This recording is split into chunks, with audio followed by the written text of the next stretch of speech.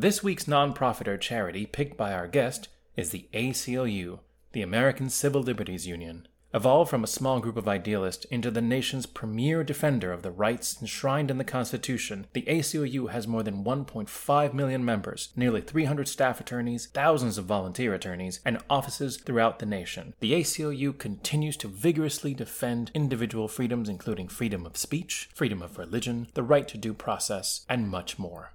To learn more, visit aclu.org. And now the episode.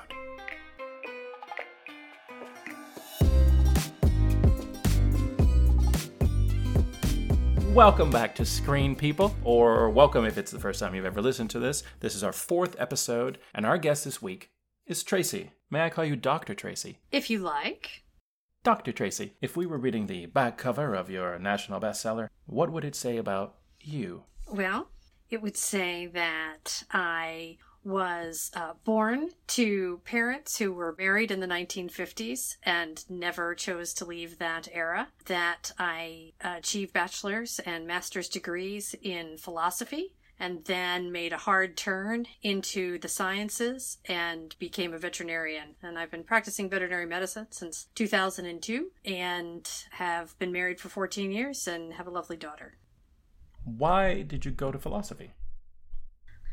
I really enjoy the study of the history of knowledge. And for me, it wasn't ever buying into any one school of thought. It was more traveling a path down the different permutations and generations of how people who were thoughtful thought about the world and our place in it, and how that knowledge is cumulative. Okay, so we get a bachelor's degree in philosophy, then we continue it into a master's degree in philosophy. What was the goal? I was originally going to go on and get a PhD and teach philosophy at the college level because I like to work hard, be displaced often, and not make any money. But then I didn't get into the PhD program I wanted to get into, so I decided to go and become a veterinarian instead. That is a true story. I feel like there's at least one step missing in that story. I got my master's in philosophy with the hopes of being a doctor of philosophy. You know what? Veterinary school. Yeah, well, so I financed my graduate school education working with horses. And I had jobs working on farms and working with horses from the time I was a kid. So all this time I was working as a professional with horses. And I didn't get into the program I wanted to get into. And I was holding a horse one day in the aisle for the farrier. And he was nailing shoes on the horse. And we were talking. And I was like, I just don't know what I want to do. Like, I like working with horses, but I want to be intellectually stimulated. And I just want something stable. And he kind of looked up to me. He goes, "Are you a dummy? Just go to vet school." And I was like, oh, okay, I'll do that. And that's what I did. Let's talk about your childhood. Let's rip open the bandages. Let's undo what therapists have done. Oh, God. Or let's talk about Star Wars. I mean, either or. It's your doctor's choice. My life is an open book, so whatever you want. Let me think. What would my non-existent listeners want? They're probably want me to talk about movies. Let's talk about 1977. Oh, yeah. Oh, yeah. 1977, Episode 4, A New Hope.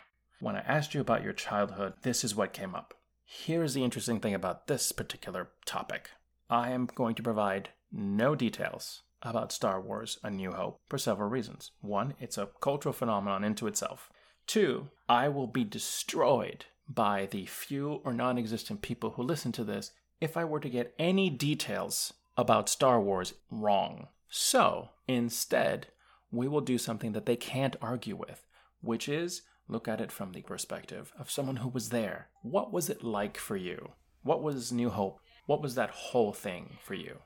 It was crazy. So it was the first movie that I was able to see in the theater that had that kind of impact, right? So like Rocky had been huge. I wasn't allowed to see that, right? So there are a lot of big movies at that time that I didn't have access to. So this was really special for me. And not to get into things too deeply, but I didn't have a lot of chances to go to the movies when I was a kid. My mom's agoraphobic and my dad traveled all the time with work, but for whatever reason he was at home, and so he took me as a special treat. And it was just amazing because everybody was talking, people talk about like water cooler discussion, and like at my elementary school it was like water fountain discussion, right? Everybody was talking about not just the movie, but also like all of the jackets and toys, because it was one of the first, I think, movies that really kind of went whole hog on all the stuff around it. And so people were talking about their Millennium Falcons and their fighters that they got at the store. And it was incredible. And it changed, I think, the way that people think about movies, because it was something for everybody to talk about. Everybody had an opinion about it, whether they liked it or not. And I think most people really did like it because it was so different and so new. That's wild. Sorry. That was my great commentary. That's wild. There's nothing to add to that. That was great. Did you only see it once? Well, originally, I only saw it once in the theater. I mean, I was 8 at the time, so it's not like I had a lot of control over whether or not I got to see it again. Of course, I've seen it several times since then, and I actually watched it recently with my daughter because we've been going back and watching some older movies, and I was actually struck by how really good the special effects are. Like, I really thought that in retrospect that they would look really clunky, but they don't, They still look pretty darn good, even though they were done with much more primitive technology compared to what we have now. And so I've seen it several times since. It was interesting watching it with her, kind of seeing it through her eyes. And the other thing that I thought was interesting is that it still feels fresh in terms of the role of Princess Leia in the story. She has way more agency than I think women do even in movies today, which I was a little bit surprised about, because when I watched The Princess Bride, this is tangential, with my daughter, I was so excited to share that with her. There's so many great lines from that movie and great, wonderful performances, and there's so many funny kind of in-jokes, and I was just so excited to share that with her. And we got about halfway through the movie, and she looked at me and she's like, "Doesn't Buttercup ever actually do anything?"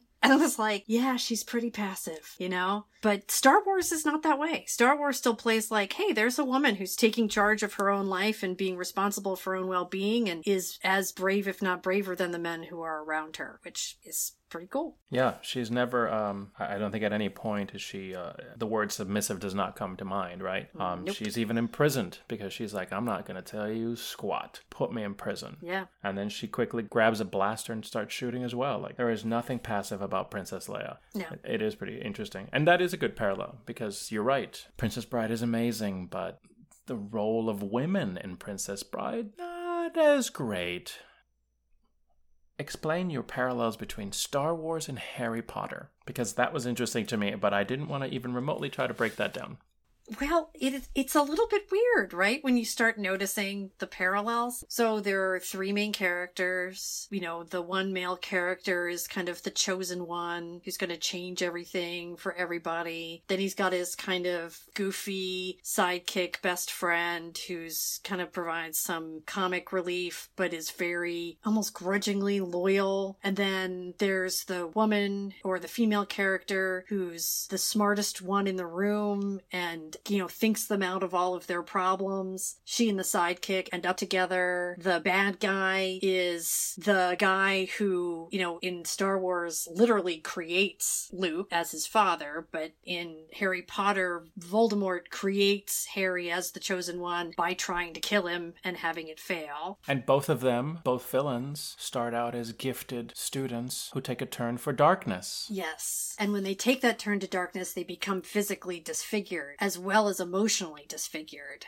They have great power, but because they don't use that power for good, they find themselves surrounded by people who are sycophants and not truly loyal, which is hard to get things done when you do things that way. It always seems like an insurmountable, like the barriers always seem insurmountable to the heroes, but they are clever and collaborative and they work together with unexpected allies. And, I don't know, just there's a lot of it's fantasy, but they're fantasies from different positions, but they sort of tell the same fable that if you have love and friendship and goodness in your life, that you'll be able to overcome overcome obstacles that you can't through ambition and power alone. If I had the ability to play a sound cue while we were talking, there would be an 80s theme at this moment. While I said I had a job, I had a car, I watched all the movies. This was you in the 80s. Is this correct? Yeah. Because you went from not watching movies, and then you hit adolescence, you had a car, you had a license, you could go. Yes, that was the beginning of my movie junkie existence. Do you remember the first thing you went to go see? Well, the first R-rated movie I went to see was Beverly Hills Cop. And I went to see that. I lied to my parents and told them I was going to see Romancing the Stone, which I then did also see. Top Gun, 1986. Inspired by an article called Top Guns about these fighter pilots. It won the Academy Award for Best Song. It was actually the highest grossing film of 1986. Another huge cultural phenomenon. And how many people started playing beach volleyball after that movie?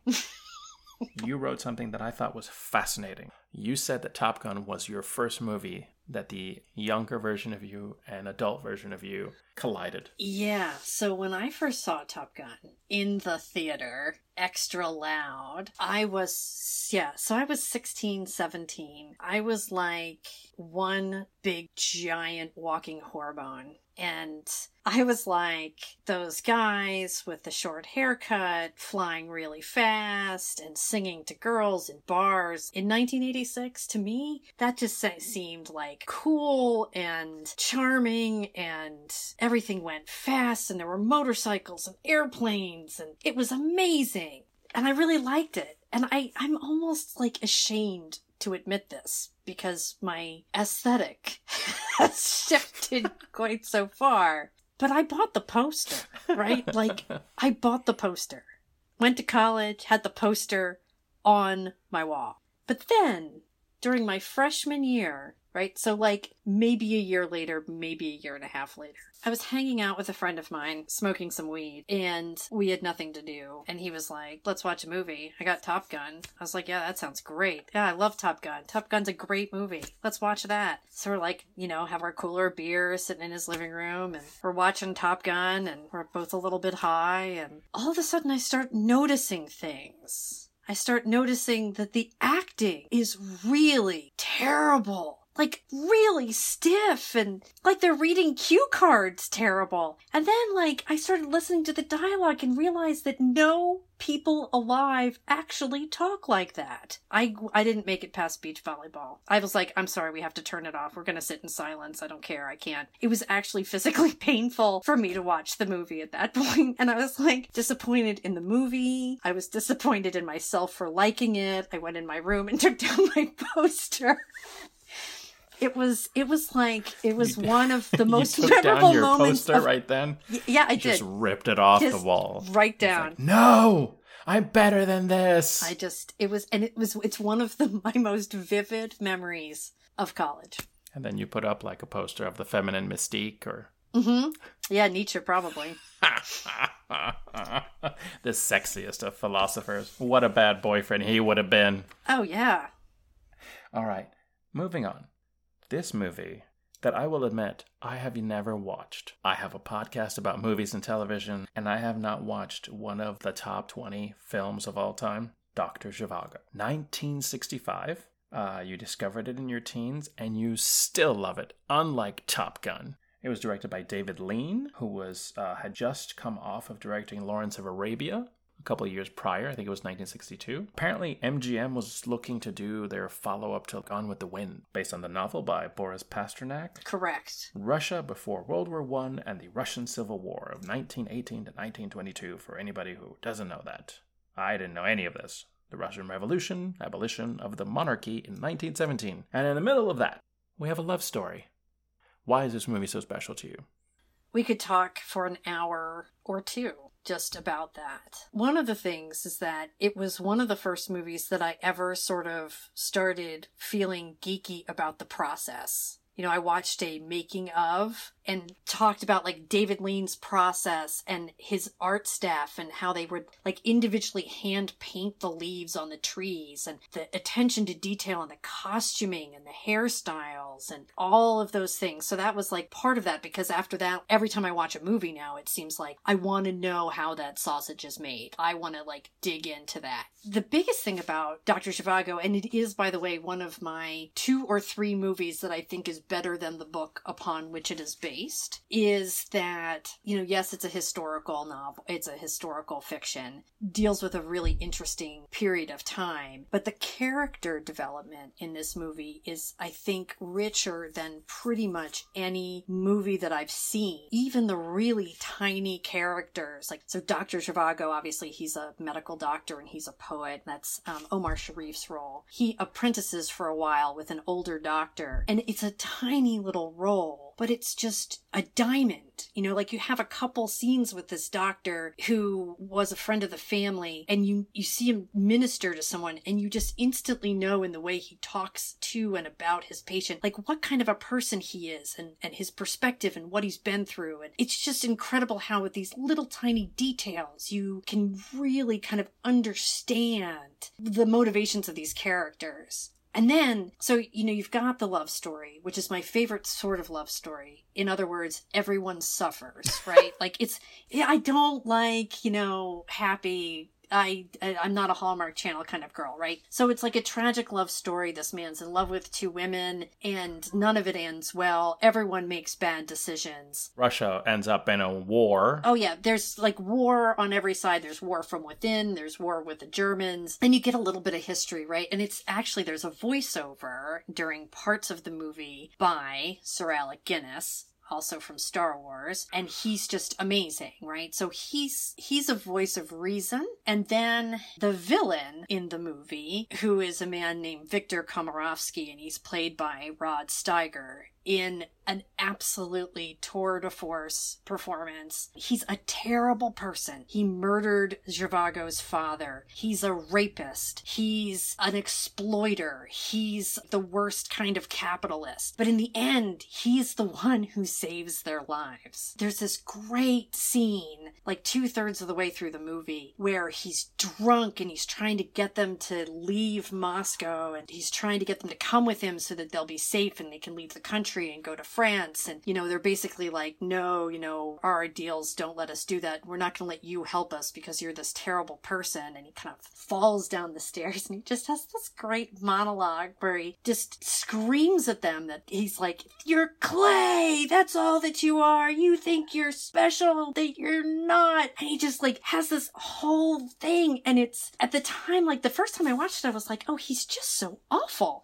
But he's speaking the truth. You know, they're lost in this fantasy of what they think life might be. But he actually understands what's happening in the country. And so, like, he's the worst. But in a way, he's their savior. And then, on top of all of that, everything gets tied up at the end with this nice kind of circular end to the story, which is kind of great.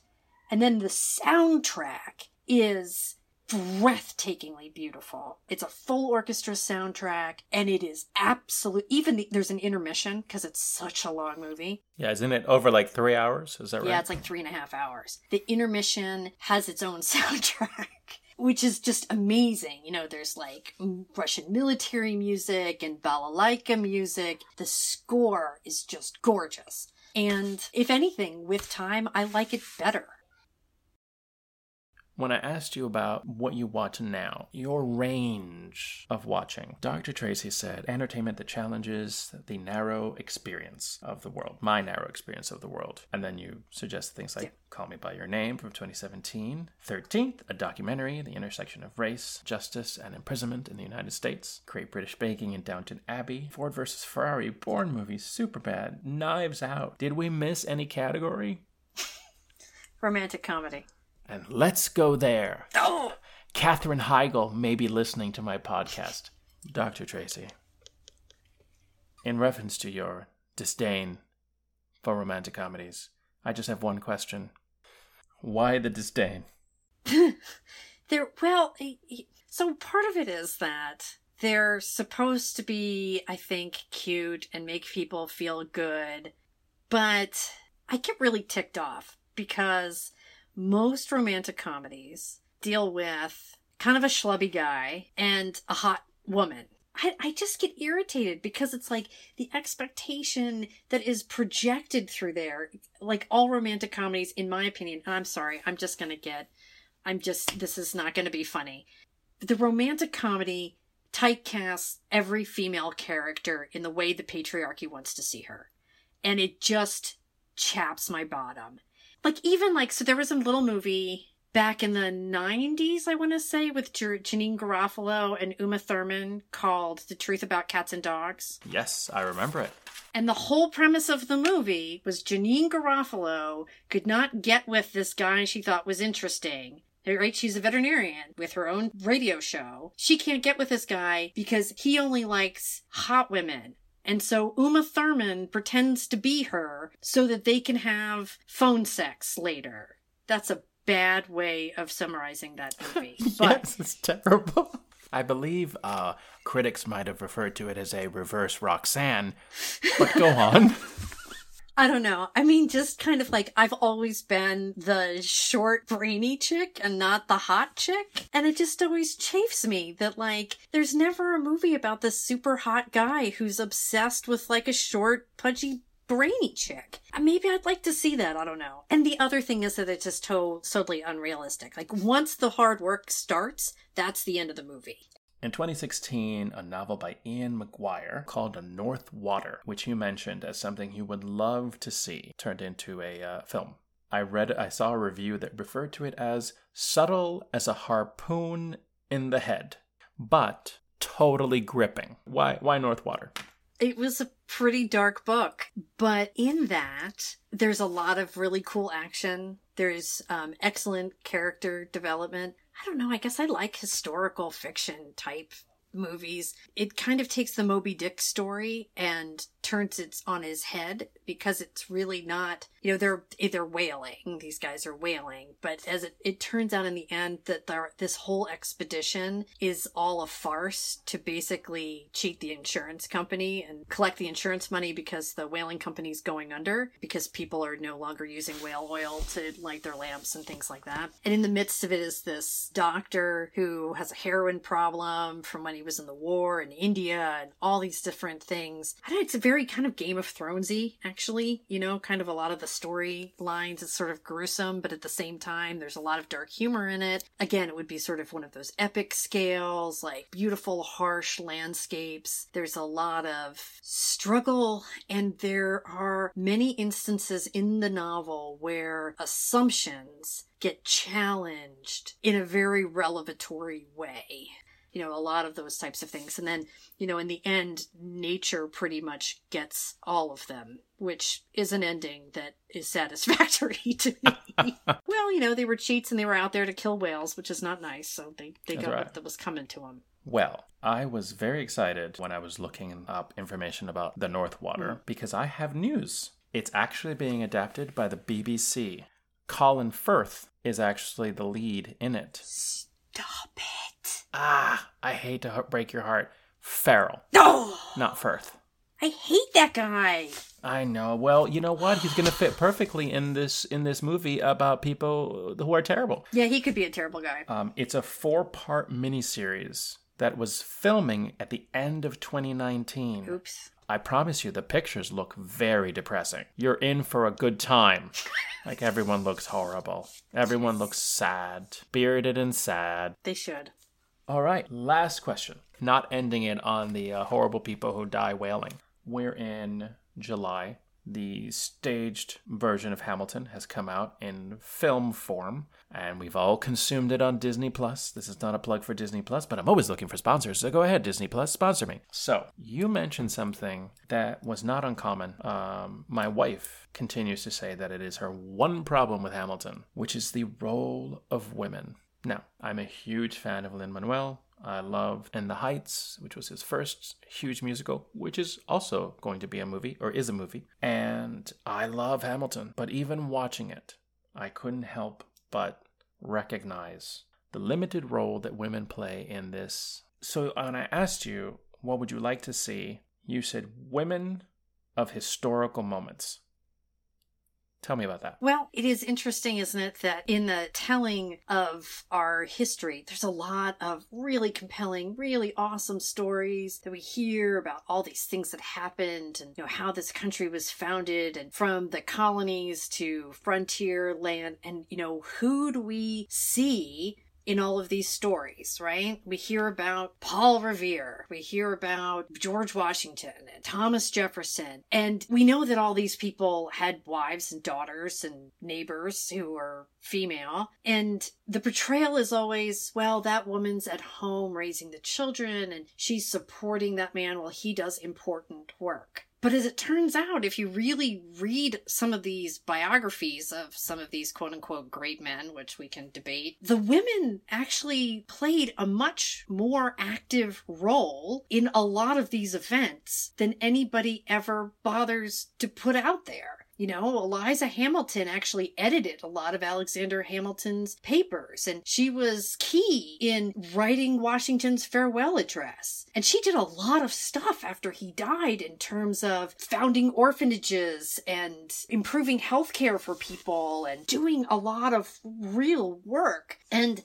we never hear those stories. The closest that I've come with any of these historical movies has been the miniseries that was done about John Adams, where Laura Linney actually gets some really meaty stuff to portray. And you realize, there's a lot going on that's not happening, in a room full of guys in wigs, there was a lot of living happening. And a lot of that was very exciting, And I just would love to see that and, see the active role that women played in the Revolution and the Civil War and the Civil Rights Movement and beyond, because we always hear it from the same perspective, is the men that were, to borrow from Hamilton, right, in the room where it happened. And, Hamilton kind of skates that a little bit. They note that there should have been things that were more inclusive of women. And in many ways, Eliza Hamilton is the voice that kind of gives humanity to the whole story. And but I just would love to see, and I'm forgetting the woman's name, Sylvia Luddington, I think it was, who was one of the riders who, she was 16 years old. She ran into several battalions of British troops or, redcoat troops and managed to escape and still warn people that the invasion was happening. And, we don't hear about her. We hear about the guy who is a silversmith. I think we need more, and not just historical stories, but I think we need more movies about women doing something other than, supporting the guy who's doing stuff that's important. I mean, I loved Ford versus Ferrari, and, movies with people driving fast are cool, but why don't we have a movie about a woman who's a gun runner or a woman who's in prohibition running alcohol, or why not? Because that happened. They made 1,000 movies about pirates. Where the hell is the women who were pirates, who were very famous? Yeah. There was those two who died in battle, who just went, you're going to have to kill us. That story is amazing. Where is that story? You think I know the names of that, but I didn't because I just thought of it. Okay, I said last question, but I like to lie in my podcast. What would you like your daughter to watch? Because I know entertainment takes a different, speaking of older movies and things like that, when you start seeing it through the lens of a child or a young creature and the messages and the images you want them to see, what would you like her to see? I like her to see things that challenge her assumptions about the world and the people in it in a way that's thoughtful, not challenge you're wrong, but challenge oh, maybe I should think about this a little bit different, or I didn't realize that this was this way, to open her mind up and her experience up to other cultures and different ways of thinking about things. I like her to watch content that empowers her as a human, that doesn't focus on what we might expect of her as a girl, but what is possible for her as a person. And also things that make her think about, because she also likes to understand how the movies are made. She also loves those featurettes. And I want her to be able to look at a movie and see something that's cool or engaging or really beautiful aesthetic or a beautiful score and think, how did they do that? And how might I be involved in creating something Fantastic Mr. Fox is a great example. She loves the movie because it's a great story, but she also loves the movie because it's so obviously created, and it has challenged her to think about in what way she can create things. And I really love that. Well, thank you so much for doing this. No, thank you for asking me. I hope it wasn't too lame. I don't think it was lame. And if they think it was lame, well, I can just listen to something else. I don't care. Demi Moore is coming out with an erotic podcast for some reason. Gross. You can go listen to that. No, please don't. Don't listen to that. Listen to me. Come back. It's true. She's working on it. It's like a fiction erotic podcast. Look at that. I'm accidentally plugging Demi Moore. Like, she needs my help. She does not need your help. She does not.